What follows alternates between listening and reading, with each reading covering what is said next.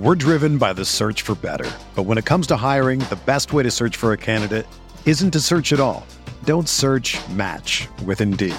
Indeed is your matching and hiring platform with over 350 million global monthly visitors, according to Indeed data, and a matching engine that helps you find quality candidates fast. Ditch the busy work. Use Indeed for scheduling, screening, and messaging so you can connect with candidates faster. Leveraging over 140 million qualifications and preferences every day, Indeed's matching engine is constantly learning from your preferences, so the more you use Indeed, the better it gets. Join more than 3.5 million businesses worldwide that use Indeed to hire great talent fast. And listeners of this show will get a $75 sponsored job credit to get your jobs more visibility at Indeed.com/Blue Wire. Just go to Indeed.com/Blue Wire right now and support our show by saying that you heard about Indeed on this podcast. That's Indeed.com/Blue Wire. Terms and conditions apply. Need to hire? You need Indeed. This podcast episode is brought to you by Coors Light. These days, everything is go, go, go. It's nonstop hustle all the time. Work, friends, family, expect you to be on 24/7. Well, sometimes you just need to reach for a Coors Light because it's made to chill. Coors Light is cold lagered, cold filtered, and cold packaged. It's as crisp and refreshing as the Colorado Rockies. It is literally made to chill. Coors Light is the one I choose when I need to unwind. So when you want to hit reset, reach for the beer that's made to chill. Get Coors Light in the new look delivered straight to your door with Drizzly or Instacart. Celebrate responsibly. Coors Brewing Company, Golden, Colorado. Blue Wire. New England sending QB Jimmy Garoppolo to 49ers. We believe we found the right guy. Garoppolo, quick pass, caught by Kittle. He dives, and he's in. Touchdown, 49ers. Kittle is gonna go. Touchdown. What is going on, folks? Welcome to another episode of Striking Gold, your 49ers podcast on the Blue Wire Network. My name is Rob Louder. I cover the 49ers for NinersNation.com. Joining me tonight is my co-host, former NFL defensive back, Eric freaking Crocker. How you feeling, brother? I'm good, man. How are you doing? I'm all right, man. I'm fine. I'm cruising into the last week before Christmas break. If you don't know, here on the Striking Gold podcast, I am an art teacher. Teach at a local middle school in Fresno, California, and we are on our last week before I get 2 weeks off for Christmas break. So it's like a great thing, you know, you're going to get some time off, but at the same time, all the kids know they're about to get some time off, so they're all squirrely and excited and whatever, but it's all good. So I'm feeling good, man. But on the other hand, the 49ers are not feeling that great. For the first time this season, at least in my opinion, the 49ers authored their first truly disappointing loss. Of course, losing to the Seattle Seahawks and the Baltimore Ravens, their only two other losses on the season, to last-second field goals. You know, of course, that's disappointing. But I'm talking about coming out, playing down to an opponent, losing to an opponent that you should beat. And there's a ton of factors that went into this loss. But you know, my kind of overarching point that I took away from this game is that I felt like from the top to the bottom, from Kyle Shanahan, Robert Saleh, all the way down to every player, kind of on the – maybe not every player, that's a bit harsh. But I felt like the majority of those that had a hand in this game kind of overlooked the Falcons. And I know that can be a bit harsh, but I just feel like the way that game played out and some of the decisions that were made, that I felt like the 49ers – and there's even some comments that I'll talk about here in a little bit. I feel like the 49ers just straight up overlooked the Falcons. What do you think, man? I wouldn't use the word overlooked, but I will say that they didn't play with that edge. You know, I think they kind of, maybe they felt like they prepared the same way for the Falcons as they would any other team, but I don't think that they came out and did anything to punch the Falcons in the mouth.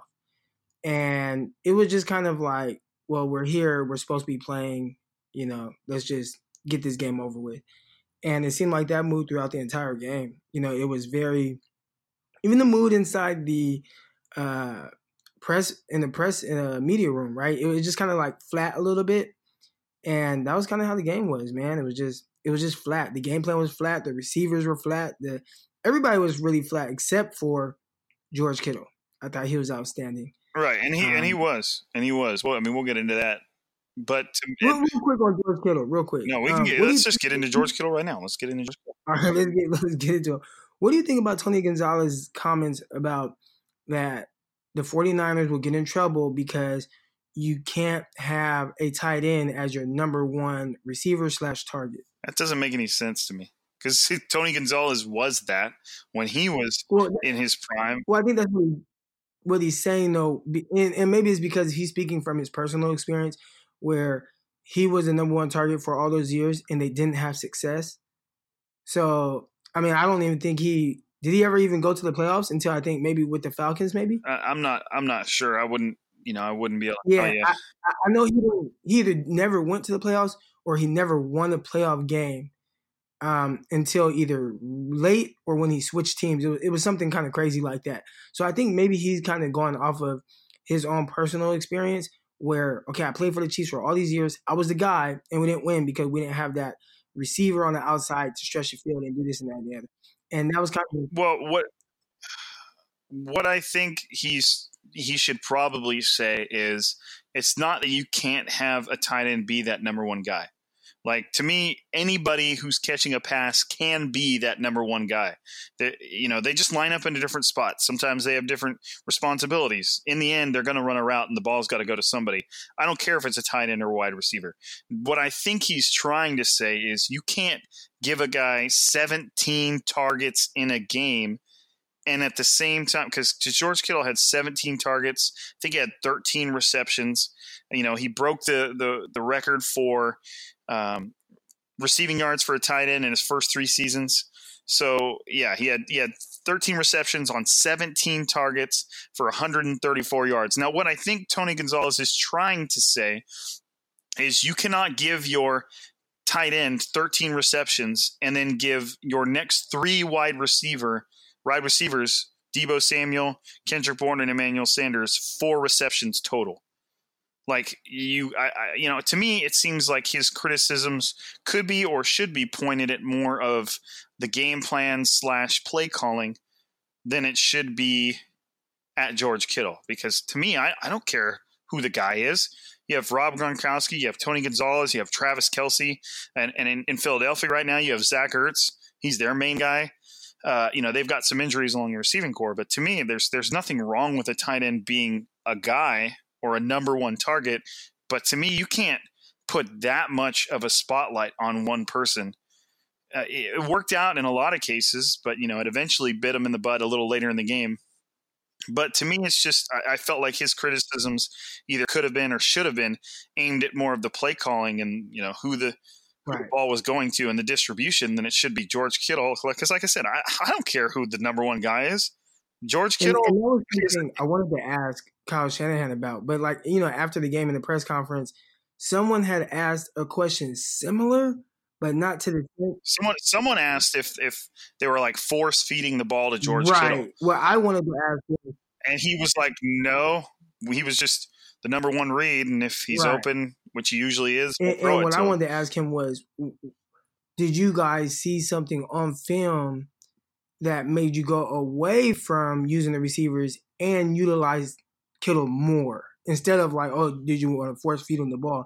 But because the questions were so kind of like similar, I didn't want to ask it, Right. But right. That was what I wanted to know. Like, what did you see on film that made you go away from the receivers? Because really, I mean, the Falcons cornerbacks have been very underwhelming this year. Well, yeah, I mean, dude, if you think about earlier in the season, the Falcons defense is what spawned that one of my favorite football videos this year of that Deshaun Watson video. Right. Where he went off and threw for like 5 touchdowns. And he was basically, it was somebody else's voice, but Deshaun Watson, in his own words, basically broke down the coverage and talked about how easy it was to go up against. And the funny parody video of that was him saying, well, at one point I was calling in the fans from in the crowd and saying, hey, if you want to run routes against the Falcons, just run whatever because you'll be open. Like, you know, and so it was that same defense offense, and it was just weird to see the 49ers offense struggle so much. Now, there's some familiarity there. Obviously, Kyle Shanahan came from the Atlanta Falcons. He coached under Dan Quinn, who's still the head coach. And so, they would have a decent bead, coupled with Quinn's experience with Shanahan and, watching film, they would have a decent bead on what the 49ers were going to try to do. But at the same time, that doesn't float as much, because one of the things they would try to do is go to George Kittle, and he still had 13 receptions. It's kind of the same criticism I have for the 49ers in the fact that Calvin Ridley's out, the run game wasn't doing well. Who do you think they're going to throw the ball to here? And probably Julio, who they threw the ball to 20 times. Right. And to me, the fact that, at that point, triple cover the guy and see what happens. If and leave some guys one-on-one and just, I don't know. But anyways, so going back to what Tony Gonzalez said, I understand what he means, but just to break this down for you guys, George Kittle had 17 targets, 13 receptions. The next most successful pass catcher was Deebo Samuel, who had 3 targets and 1 reception for 29 yards. And the 49ers offense looked pretty stagnant against an unimpressive Falcons defense.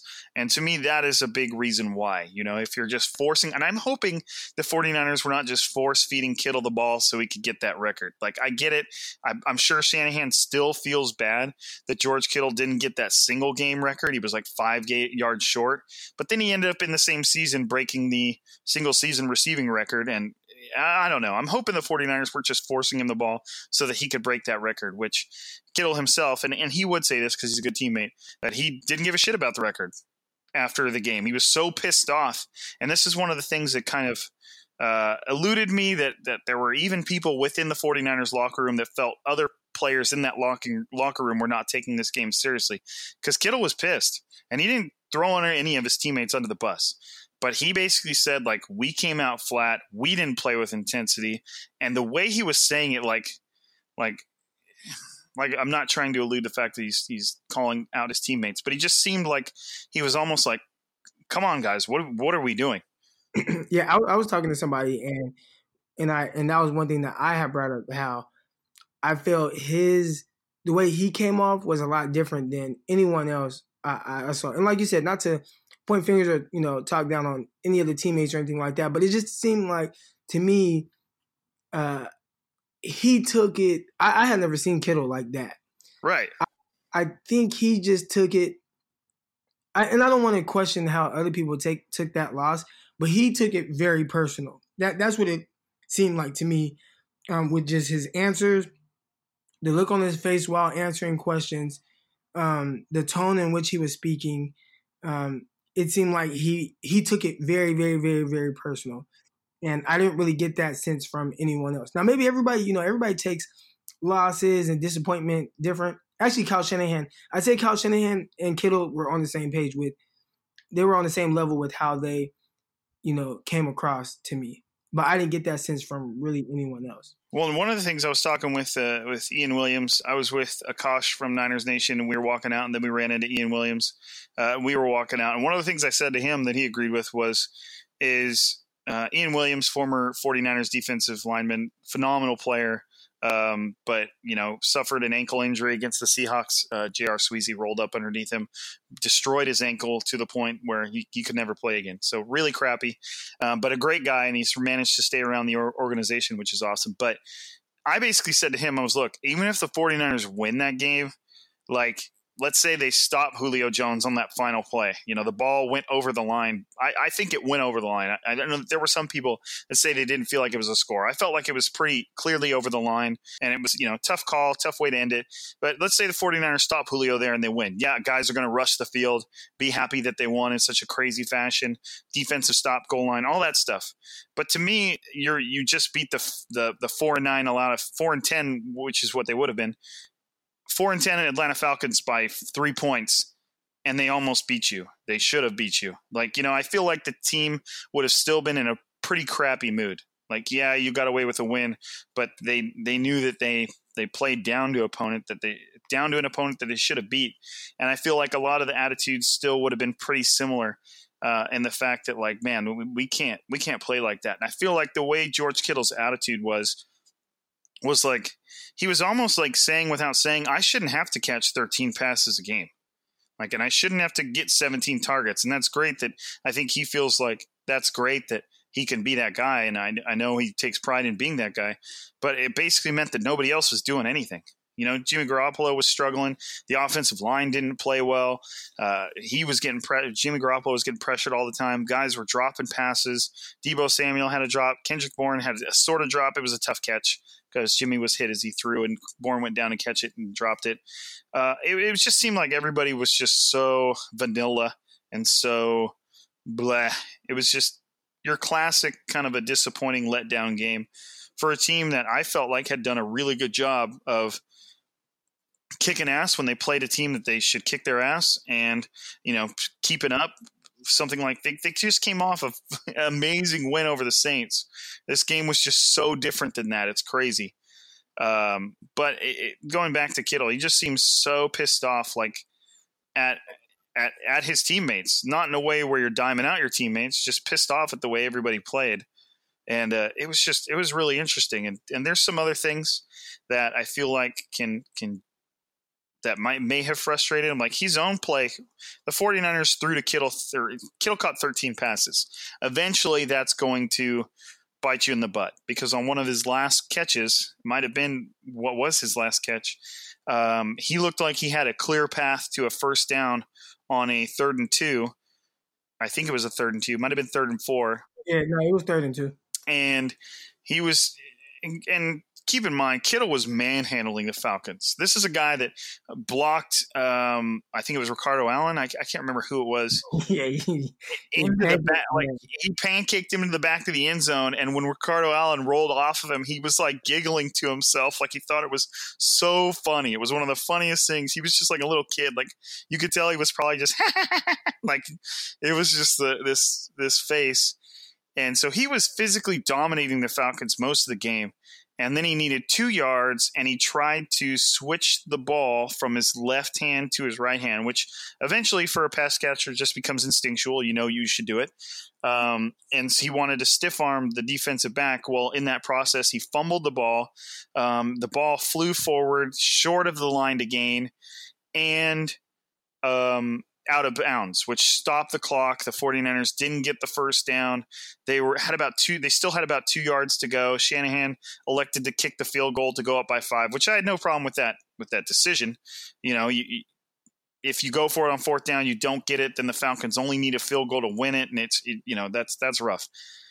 But that play right there kind of was one of the most pivotal moments of that game, and the fact that Kittle looked like he had an easy first down and instead ended up fumbling the ball. And, you know, when you target somebody 17 times and they get 13 receptions, eventually something's going to happen. And to me, that was just kind of a byproduct of just such a ridiculous, I don't know, man. To me, it just wasn't Kyle Shanahan's finest moment, you know, for many reasons. Like, Raheem Mostert still should be to me, he's played so well, and he still had a good game. The 49ers running back, he had 13 carries for 54 yards. I mean, which is not a huge average, but he still had a good game. I want to say he had a better game than that. I don't know why that looks so low to me, but he did. Okay, this is the thing with the 49ers running backs. They are all they are all explosive, but none of them are like that guy. So that's why you see, like right now, there's inconsistencies with who should we give the ball to, on this drive, or just because nobody's really distanced himself. There's not that guy. There are guys that are on at different times, and we've seen that from game to game, right? Sometimes you've seen Tevin Coleman have really only one really good game. Well, he had a good game against the Browns. He had a really good game against the Panthers. We've seen Breda have his moments, and then now we see Raheem Mostert be more involved. But really, none of them are that guy. Right? They don't have a bell cow type of running back. Yeah, and that's what you deal with when you have a bunch of undrafted backs. They aren't really guys that are different. I don't want to use the word difference makers, because they do make a difference with how they are used, but they're just not that guy. Like at the end of the day, the Dallas Cowboys know we'll turn around and hand the ball off to Ezekiel Elliott, and he's gonna make that play. He's gonna be that guy, right? There's not too many times where I've seen Ezekiel Elliott not come through for the Cowboys. Now, sometimes they go away from him, and that's on them. But when the game goes through him, he delivers. The 49ers don't really have that running back that the game can go through. They have talented backs that fit what they like to do schematically, but they're not. When it starts to get real, you see, did they hand the ball off on that 5-minute drive at all? Like towards the end of the game? No. One time they handed the ball off one time. I think most actually had a decent carry, but they're just not. They're not.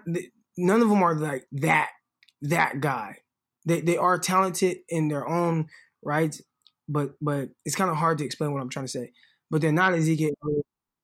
They're not a girly. Well, not the girly we're seeing right now. Yeah. They're not of that type of talent. No, I get you. It's not, I know what you're talking about.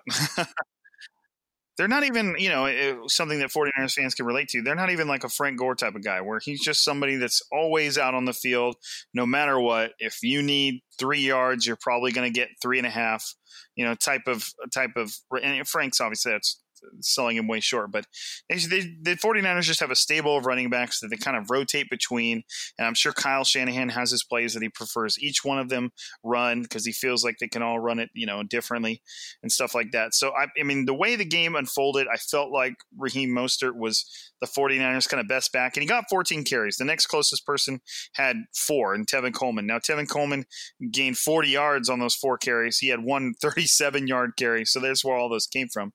So Raheem Mostert was the bell cow-ish in this game. But, I mean, he only averaged 3 yards a carry, which is not bad by any means, but it's not outstanding. It's about average. So, but I just feel like he brings, at least as of late, he's brought a little something to the table, and he's consistently played well. Yeah. But it was just a weird overall afternoon that, you can probably say that over and over. It was just an afternoon that felt weird right from the start when the 49ers started out with some 3-and-outs, and even that super long 21 play drive that lasted like 12 minutes or something. Like, they had a couple penalties that kept that drive going for it. It wasn't an impressive drive. Like, they still converted their fair share of first downs and kept it going. But it was just a weird drive that had a lot of weird moments, and there wasn't a whole lot of momentum to it. They got some good calls, and there was just so many things and all while I'm saying this, so the 49ers came out flat, and they didn't seem like they wanted to, they were there to play the Falcons. Well, you flip over to the other sideline, and the Falcons are playing out of their minds for Dan Quinn. He's about to get fired, and he might not get fired, but they know that guy is about to lose his job or is in danger of losing his job. They're not playing for a playoff spot anymore, but they're going to play for their coach. And everything I've read says, that locker room loves him. They don't have a problem with, they've obviously struggled, but so they were playing out of their minds for Dan Quinn going up against, Kyle Shanahan, who used to be on this team, 11-2 49ers, big timers. They had a lot of things, a lot of chips on their shoulder, if you will, that made them play probably a lot better than the 49ers were expecting. And it was just a contrasting style in the fact that I felt like the Falcons, although they were eliminated from playoff contention, had something to play for, whereas the 49ers kind of felt like this game, it is important to keep that, to keep it in the win column, and because one of the first tiebreaker is your win to loss record. So, if you have more wins than the other people, then you've got better seeding type of deal. So if it comes down to that, so it's, it was just weird, but I think the 49ers, they might not have said it, but they knew that they're going to have to get up for the Rams and the Seahawks. And so, like I said, this could be more subconscious, something that wasn't said, but to me, they kind of just, we'll see how this week goes type of deal. And you had a bunch of crappy play calls too.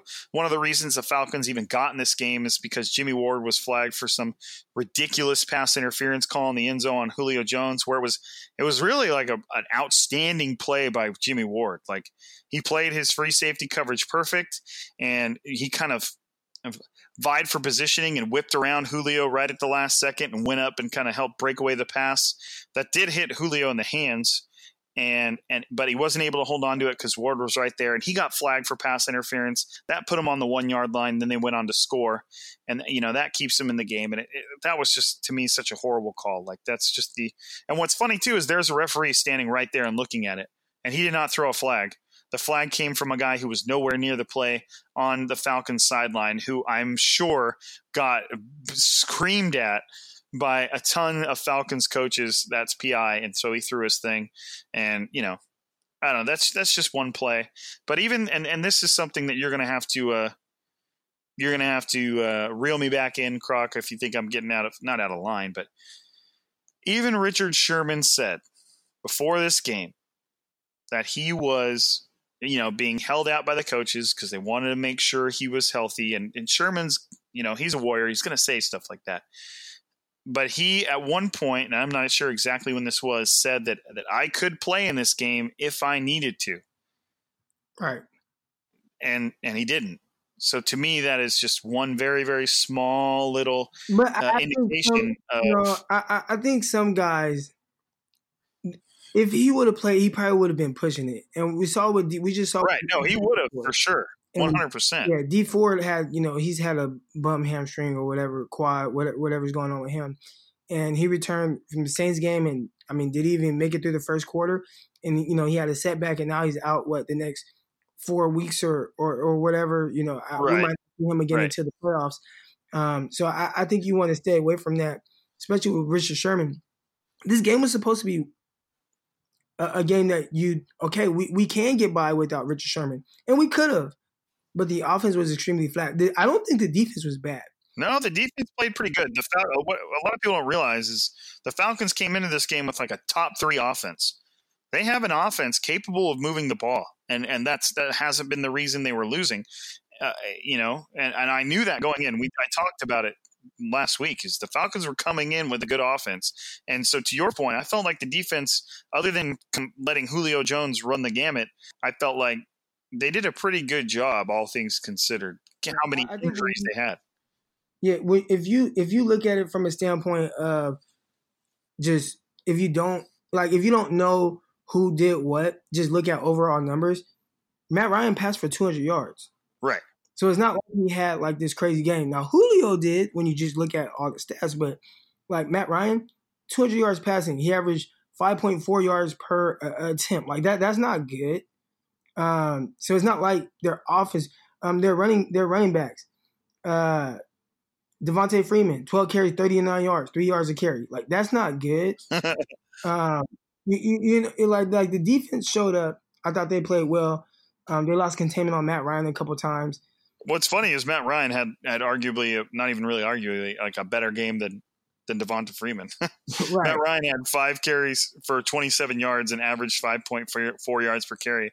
And some of those were pretty, important plays in the grand scheme of drives. The 49ers lost contain, and I think they probably bet on Matt Ryan kind of sitting there, which he does most of the time. But when you completely leave the center open and abandon kind of your lanes, then he just took off. But keep going, man. Sorry. I was just saying it wasn't so much that the Falcons just dominate this game, especially offensively.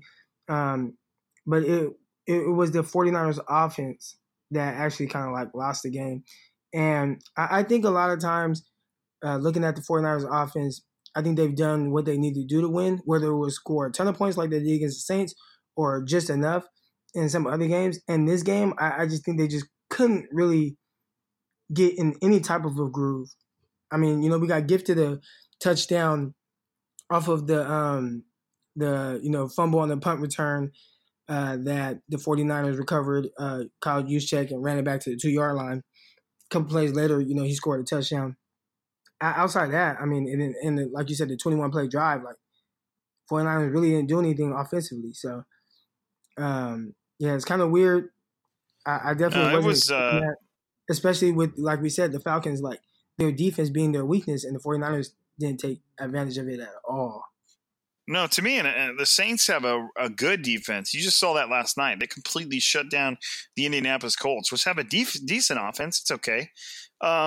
And the 49ers hung 48 points on the New Orleans Saints in their house. And then you can't come home to a home game where Atlanta's traveling all the way across the country to come play, and you struggle to put up 22 points. It's just, there were so many things that were just weird. It was, like I said, it's just a classic letdown game. That's why George Kittle was so angry. Like, he was basically, without saying it, like, what the hell are we doing, guys? Like, this is not the way we play football. And it was just weird to me from the top to bottom. From a defensive coordinator standpoint, there were so many plays where it just seemed like they were treating Julio Jones like he was your average everyday receiver. We can handle him. And this is Julio Jones. He could, in many people's minds, he's still the best receiver in the league. And coupled with that, they just lost Calvin Ridley, who was their clear-cut number 2. Austin Hooper is still a good tight end, and he's had a lot of success in the end zone. But they just, to me, treated Julio like he was another guy. And I think after halftime, they made some adjustments, but it just wasn't enough. And that also plays into the fact that the 49ers were greatly depleted on defense. They didn't have Richard Sherman. They didn't have K'Wan Williams. They didn't have Dee Ford. They just lost DJ Jones to a season-ending ankle injury. They don't have Jaquiski Tartt, safety. They were no bones about it. But the thing is, like we just said, that the defense wasn't necessarily the problem. They played pretty good. Right. We would have thought it would have been. I mean, they, on the last drive, it just seemed like they just didn't have enough. They didn't have the closers, right? And that's what got the 49ers so much in the previous years, not having the closers. And I think today, guys that they typically would lean on throughout this season to come through and make a play, they just weren't there. And, you have, Bosa, Buckner, and you have Armstead, but I think this was a time where they needed a guy like Dee Ford. I think this was a time where they needed Richard Sherman. I think this was a time where they needed Quan Alexander. Like, they needed guys that this is what we brought you here for. And all those guys were out. It's funny you say Quan Alexander, because, I'm kind of throwing a complete wrench into our conversation here, but his little thing's been interesting. Kendrick Bourne posted a video on his IG story of Quan Alexander working out on the side of on the other field. He was doing like pass coverage drills, dropping back and then cutting on a pass. Football things, which is not. It's supposed to be a 6-month healing process, and right. It hasn't been 6 months. No, and there's been some crazy. I think who was it? JJ Watt that like returned from a torn pec in the same season, or I can't remember. Somebody, or at least thought he might do it. I don't remember, but. Working out on the side of the field is not catching a pass, is not playing football, especially it's a very small part of it. But we're talking about a linebacker who has to come up and hit and wrap guys up on almost every single play. And, there could be a miracle scenario where he comes back, it would be like 2 months early. And I don't know, it's a cool sentiment. There's miracle recovery, total like WWE moment. Wait a minute, that's Quan Alexander's music, and he comes out, and it's just like, I don't know, man. They really covet him, and that's why they gave him so much money. And when Quan Alexander was in that defense, he made a real difference. He was excellent. So I don't think that they're gonna. And I don't know. I just don't think they're going to try and push him. Kyle Shanahan said today that he felt like it was a long shot, because once you get into the playoffs, I believe from what I read today, the injured reserve windows kind of go off the window, and anybody can come back from injured reserve that has gotten healthy, just because the season all of a sudden becomes longer. Now, I could be completely wrong on that. I just was reading up on it today. I don't know if they still have the 2-player window, right. I don't know if that changes. We've used but one already on right on Contagious Street. Yeah. So even if you couldn't bring more than 2 back, they still have 1 remaining, and I don't think I'm not sure if anybody else is going to come back. We'll see. Jason Verrett was another option there. So I just would advise fans not to get too hyped up about the idea of Alexander coming back, because it would be a miraculous recovery, and I have to say something real quick. So, my dog is in here and he's farting. So if you guys hear any farting going on in the background, blame it on Croc. He's like way too relaxed. So he's like, I mean, he's probably farted since we started this podcast. He's probably farted like 10 times. Like, I'm not joking. So if you guys hear farting going on, like if you guys, did I hear a fart? Like it's not me. 100% Crocker for sure.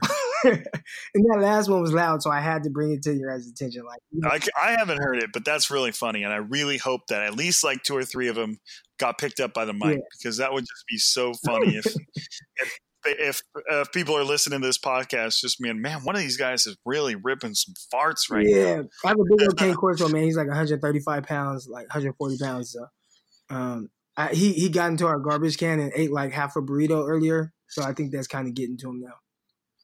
Well, and you're from Stockton, and I'm sure they got some outstanding Mexican food, and who knows what you had for dinner. And it's for sure. We have taco truck. You don't have to blame it on the dog, man. We just it is what it is, man. You should really good. Like, did you hear that? No? Okay, right. Yeah, no, I don't think so, but it's all good. I hope we can hear some of it. But yeah. So I don't even remember what you're talking about. But to your point, Quan Alexander coming back, I wouldn't expect it. Yeah. Wait, what? Are we waiting for your dog to fart? No, I said we were talking about Quan Alexander. Okay, yeah. So I know I wouldn't expect him to come back. It's a cool thought. It's but it's to me, it's just not worth it. Like if I don't know, he did play really, really well. It's not like it wouldn't be an upgrade if he came back. I just feel like it'd be getting a little reckless. And to the same thing you said about D Ford earlier is he came back too early from a strained hamstring and he re-injured it, and the re-injury was worse than the original injury, and now he's out 4 weeks. He might even miss time going into the playoffs. We'll see. So I wouldn't get too spun up about the Quan Alexander stuff. But moving on a little bit, I think we've touched plenty upon the 49ers, the flatness of the 49ers against the Falcons. I would say this, and I wish I would have said this earlier, not 30 minutes in the podcast, but I wouldn't overreact to the loss. It's not uncommon at all for championship teams bound for the playoffs, teams that, end up, the New England Patriots did it last year. They lost to the Miami Dolphins real late in the season in like a weird shootout. And, they went on to win the Super Bowl. So it's a pretty common, it's a disappointing losses, bad losses happen literally every single year to almost every single team. No team just plays to 100% of their ability every single game of every season. I mean, the freaking Baltimore Ravens lost to the Cleveland Browns this year. So I think the 49ers in the Super Bowl run, I believe, lost to the Rams and tied them once, or it was something weird like that. But they kept talking about the Colin Kaepernick, Jim Harbaugh days. Yeah, those Jim Harbaugh days. They kept moving to the Rams, and it's like the Rams weren't good. Right. There were 7-9 or 8-8 or whatever. But so disappointing games. It happens. I even saw that, the 49ers at the end of the day are 11-3. And disappointing games and disappointing losses and playing down to opponents and coming out flat literally happen every single year to almost every single team. So just, we can chill out. They're 11-3. If for some reason they come out against the Rams and look the same, then I think you could have cause for concern because the 49ers are in games that matter against division opponents trying to capture the division. And if you can't come out hot against the Rams at Levi's Stadium with, playoff positioning in line, then the 49ers aren't going to be able to, they're not going to be able to come out hot for the playoffs, period. So the 49ers did get back Richard Sherman and K'Wan Williams today in practice, which is a huge deal. K'Wan Williams is playing outstanding. Richard Sherman is playing outstanding. Tart's not back yet. He's been having a great season, so getting him back will mean a lot. But I don't know for sure if they're not going to have him for this game, but I know he's not practicing yet, so he's not trending that way. But so the way this really works, and I've read a lot of articles and a lot of tweets kind of breaking it down, but the 49ers versus Rams game is important. But let's say even if they lost to the Rams, they would be 11-4, and let's say the Seahawks beat the Cardinals, they'd be 13-3, I believe. Or no, 12-3, excuse me.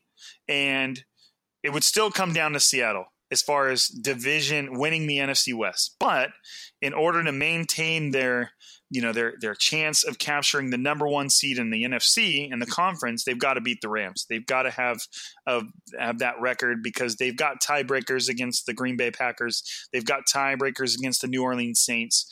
And if they need to make sure they're the same record as those teams so that they can be in play for the number one seed. Right. So the 49ers can still win the NFC West and lose against the Rams next week.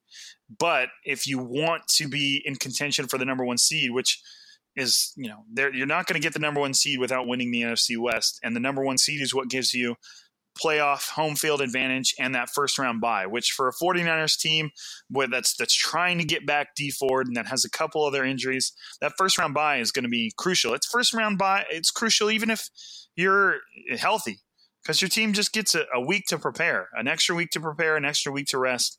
So the Saturday's game against the Rams is important, but it's not, there are ways in which the 49ers can still have success if they drop another crapper, but I don't even want to, I'm not trying to coax you into believing it's okay to lose to the Rams. Obviously the 49ers have to get up and they have essentially the playoffs just started for them. If they want to capture the number one seed, if they want to win the NFC West, they have to start winning and they have to win the rest of their games. So that's at least the way I look at it. To simplify everything, the playoffs this week started for the 49ers. And they have to just start winning all their games if they want to go to the show. And you also, it doesn't matter, but you do want to end the season on a high note. And getting that first round bye would allow the 49ers to get a little healthier. And that's big. I mean, we talked about the Falcons game, but a big thing is, I think anybody, if you start losing now, at that point, you're missing 6 starters on defense. Now, a couple of them aren't coming back. Most likely, Quan Alexander, DJ Jones. But, you're missing when you go out there and you're shorthanded 6 guys or 5 guys, I think, that should be back or typically there. That's going to hurt you, and it's going to hurt you moving forward, especially going against a team like the Rams. So, like you said, you get Sherman back, get Quan Williams back. Hopefully Tart comes back soon, but you start getting your guys back, start getting a little more confidence. You beat the Rams, you beat the Seahawks, especially in Seattle. I think the 49ers will be the favorites heading into the playoffs at that point. Right. So to kind of focus in on the Rams here, obviously the last time the 49ers played the Rams in Los Angeles, they embarrassed them. The Rams only managed 7 points, and the end score was 20-7, and the Rams were just completely shut down in nearly every way, shape, or form. They were, it was an embarrassment. It's probably their worst loss of the season. Now, the Rams, as of late, have been really hit or miss. They got destroyed by the Ravens, and then they destroyed the Cardinals, and then they beat the Seahawks pretty handedly 2 weeks ago, and then they come out and get destroyed by the 7-7 Cowboys. So they're really inconsistent, and it's really hard to put your finger on what exactly the problem is and what exactly to expect. And I feel like the 49ers, if I'm going to put my bet on anything, I feel like the 49ers should be able to handle the Rams in a similar fashion as to how they handled them last year. Or excuse me, not last year. I don't know why I say last year. Earlier in the season. It's, especially with I'm assuming a pretty significant chip on their shoulder after how they just played against the Falcons. They get to play at Levi's Stadium again. They're going to have that okay, let's not embarrass ourselves in front of our home crowd again type of deal. And the Rams just are playing too inconsistently to for me to have any real confidence in. Yeah, it's just been weird. And obviously division games are always different.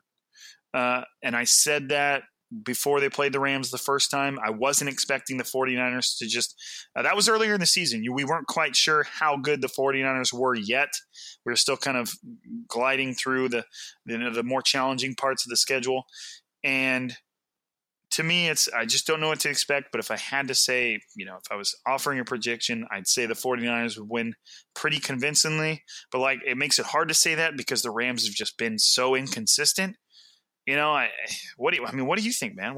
How do you feel about it? What's your gut tell you? Yeah, it's an interesting game. Again, prime time, I just don't see the 49ers losing this game. I see them getting up for it. One thing that has to be better is the 49ers offensive line. You can't let Aaron Donald, ruin this game. And I think a lot of that, we talked about the 49ers offense. I think the biggest issue was how the 49ers let the Atlanta Falcons pass rush dictate the way, the passing game was going to go.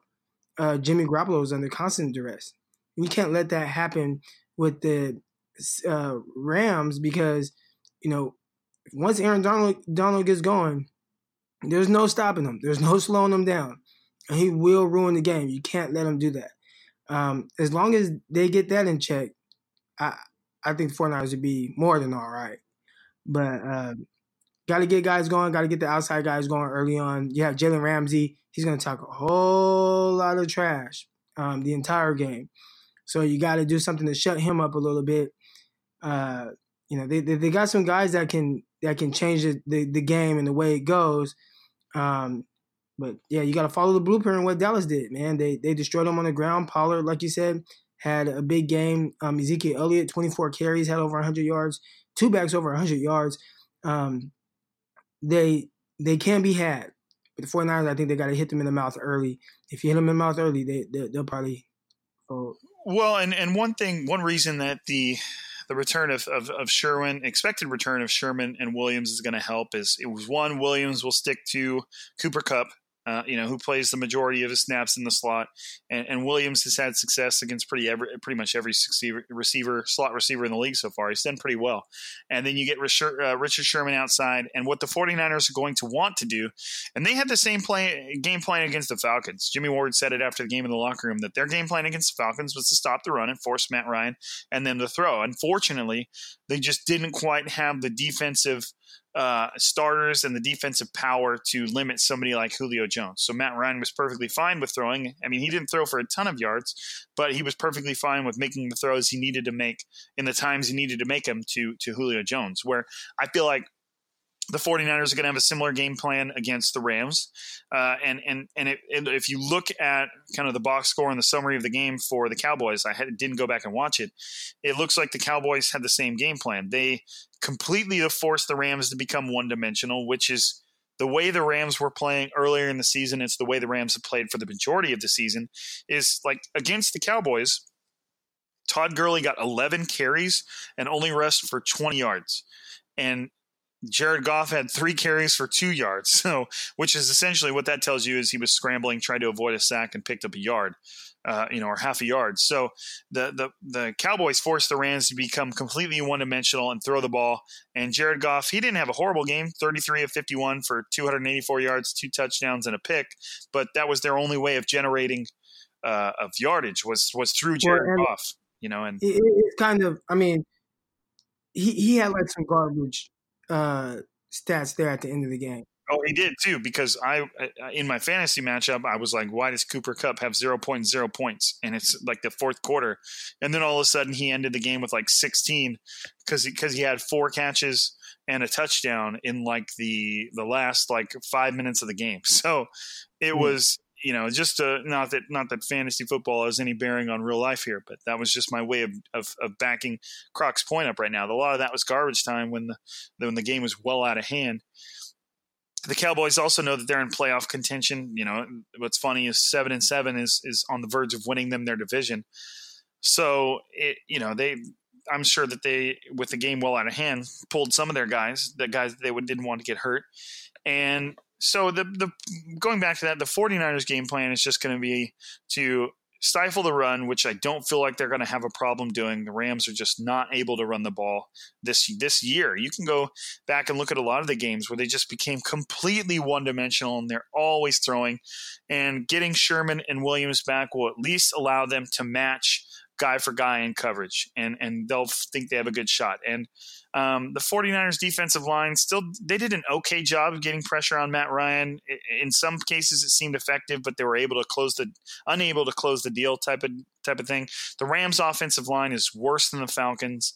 Andrew Whitworth, left tackle, is playing decent football. He's decent, but the rest of the line is just struggling. So I feel like the 49ers will be able to match the Rams coverage wise decently. And I feel like the 49ers will still be able to generate some pressure on Goff, which is just what they're going to want to do. They're going to want to keep Gurley from doing anything, which, like we were talking about before we hit record, Gurley's kind of just looking, like something's wrong. He's tired, he's worn down, he's injured, he might be all three. He's just not very effective anymore. He went, it's just been kind of sad to watch. He's went from one of the most, powerful and impactful running backs in the NFL to, not a whole lot. We saw it in the playoffs where it was like, Todd Gurley looks different, Yeah, right. They started the whole, I don't want to say pitch count because I don't know if that's exactly what they're doing, but you could tell they just weren't using him how they typically would. And that's continued over into this season. There were a few games where he got a load of carries, but for the most part, he's been very average to below average. Right. Yeah. I can guarantee you, watching film for the last, from at the very least last week's game, the 49ers are not concerned with Todd Gurley. That's not their focus. Their focus is going to be on limiting the passing attacks and making sure their coverages force Goff to have to think about it for a split second and let their pass rush get home. Nick Bosa was another player like Kittle that was very emotional about what he said after the game. He just seemed like he was like jaded. He was like, man, I played horrible. I let my teammates down. I didn't win the rushes I should have won. I made some mental mistakes, and that's not necessarily, I used the word emotional, but I could see him coming out and, having a game just surely based on the fact that he felt like he was very disappointed in how he played. So, you're definitely, I think you're definitely going to see a 49ers team that doesn't come out flat, but that doesn't mean that the game's going to cruise, but I think you're going to see a team that's much more up to the task than you saw against the Falcons, because like I said, and they're going to think of it the same way too, is the playoffs start this week. As far as I'm concerned, you just have to start winning if you want to get to where you want to get. Now, obviously, if they lose over the next 2 weeks, 1 or 2 or whatever, they're still in the playoffs. It's just going to drastically affect where they play. They don't want to, going to Dallas for the first round of the playoffs would be interesting, especially I think the last time they played there, it was like half 49ers fans, and we should talk about too. Like we haven't really touched on it, but the 49ers did clinch, and that is a right. That's been completely overshadowed by how kind of horribly they played. But the 49ers are going to the playoffs for the first time since 2013. In the Harbaugh years, which is great. It's definitely a tip your hat to Kyle Shanahan, John Lynch, and everybody on that roster who has risen to the occasion. It's just unfortunate that it had to be offset by, what was easily their worst game of the year.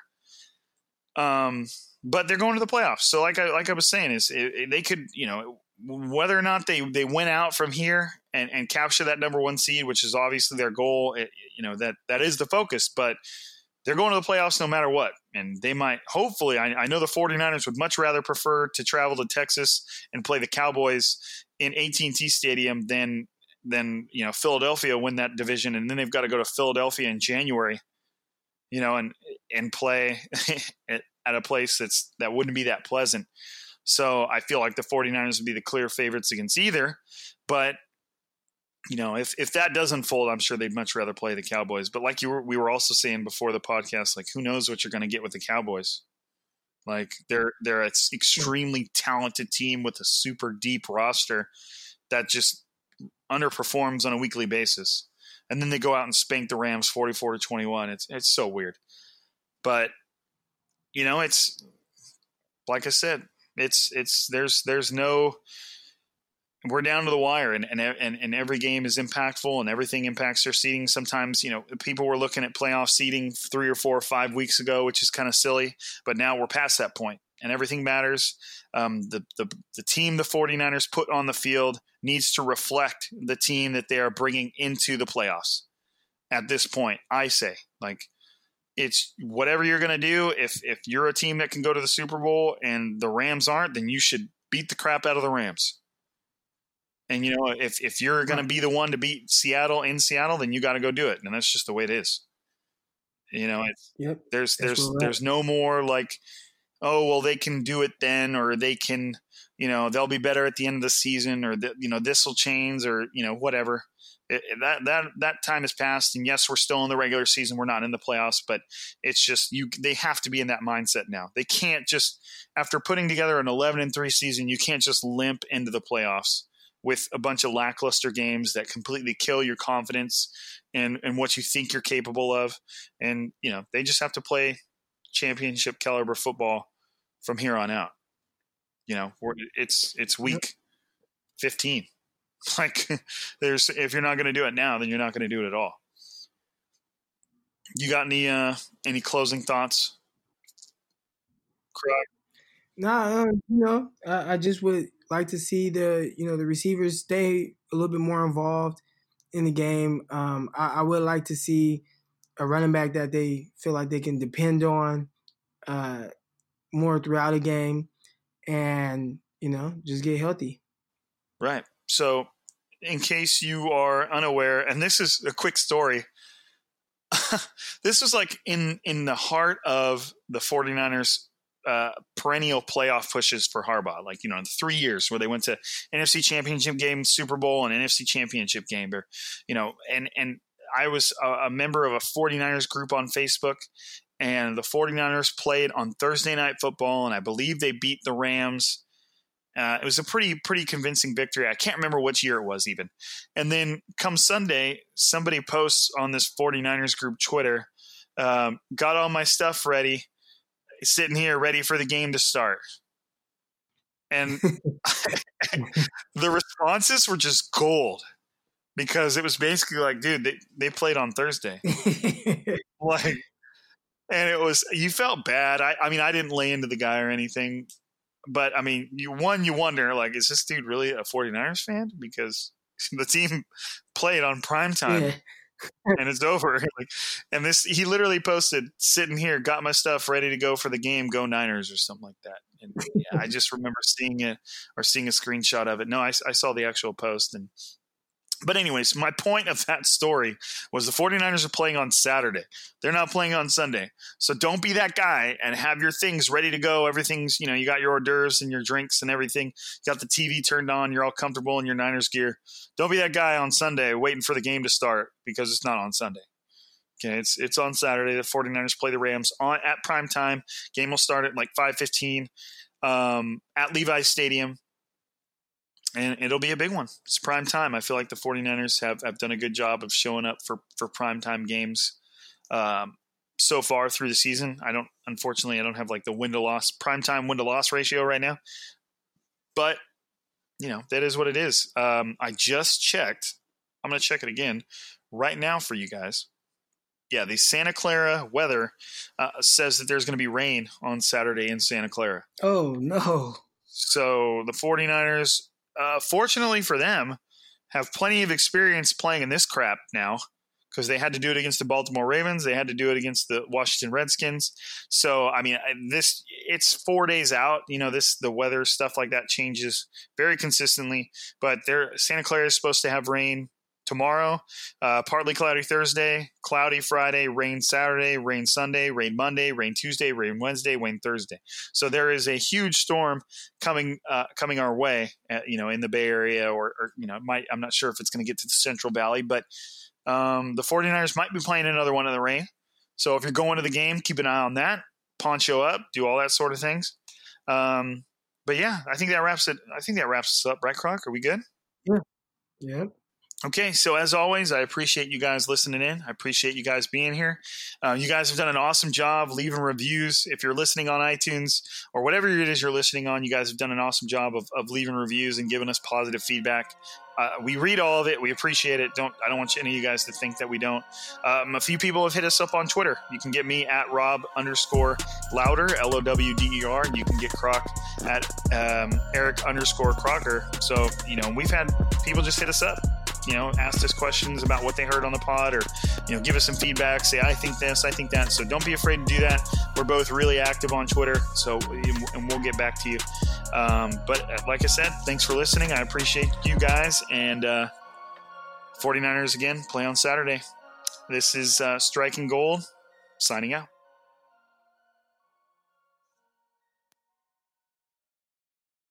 Everyone is talking about magnesium. It's all you hear about. But why? What do we know about magnesium? Well, magnesium is the number one mineral that 75% of Americans are deficient in. If you are a woman over 35, magnesium will help you rediscover balance, energy, and vitality. Magnesium supports more than 300 enzymatic reactions in your body, including those involved in hormonal balance. From functional medicine doctors to mental well-being and female hormone experts, we all know that magnesium is the one mineral to improve all aspects of well-being and health. But which one? Magnesium Breakthrough from Bioptimizers, the trusted choice recommended by leading experts with 7 best-absorbed forms of magnesium to ensure your body receives the support it needs for overall well-being. Go to bioptimizers.com/balance today and use code BALANCE10 for 10% off. Support your journey to wellness at bioptimizers.com/balance. Magnesium Breakthrough from Bioptimizers, your foundation to optimal health and vitality.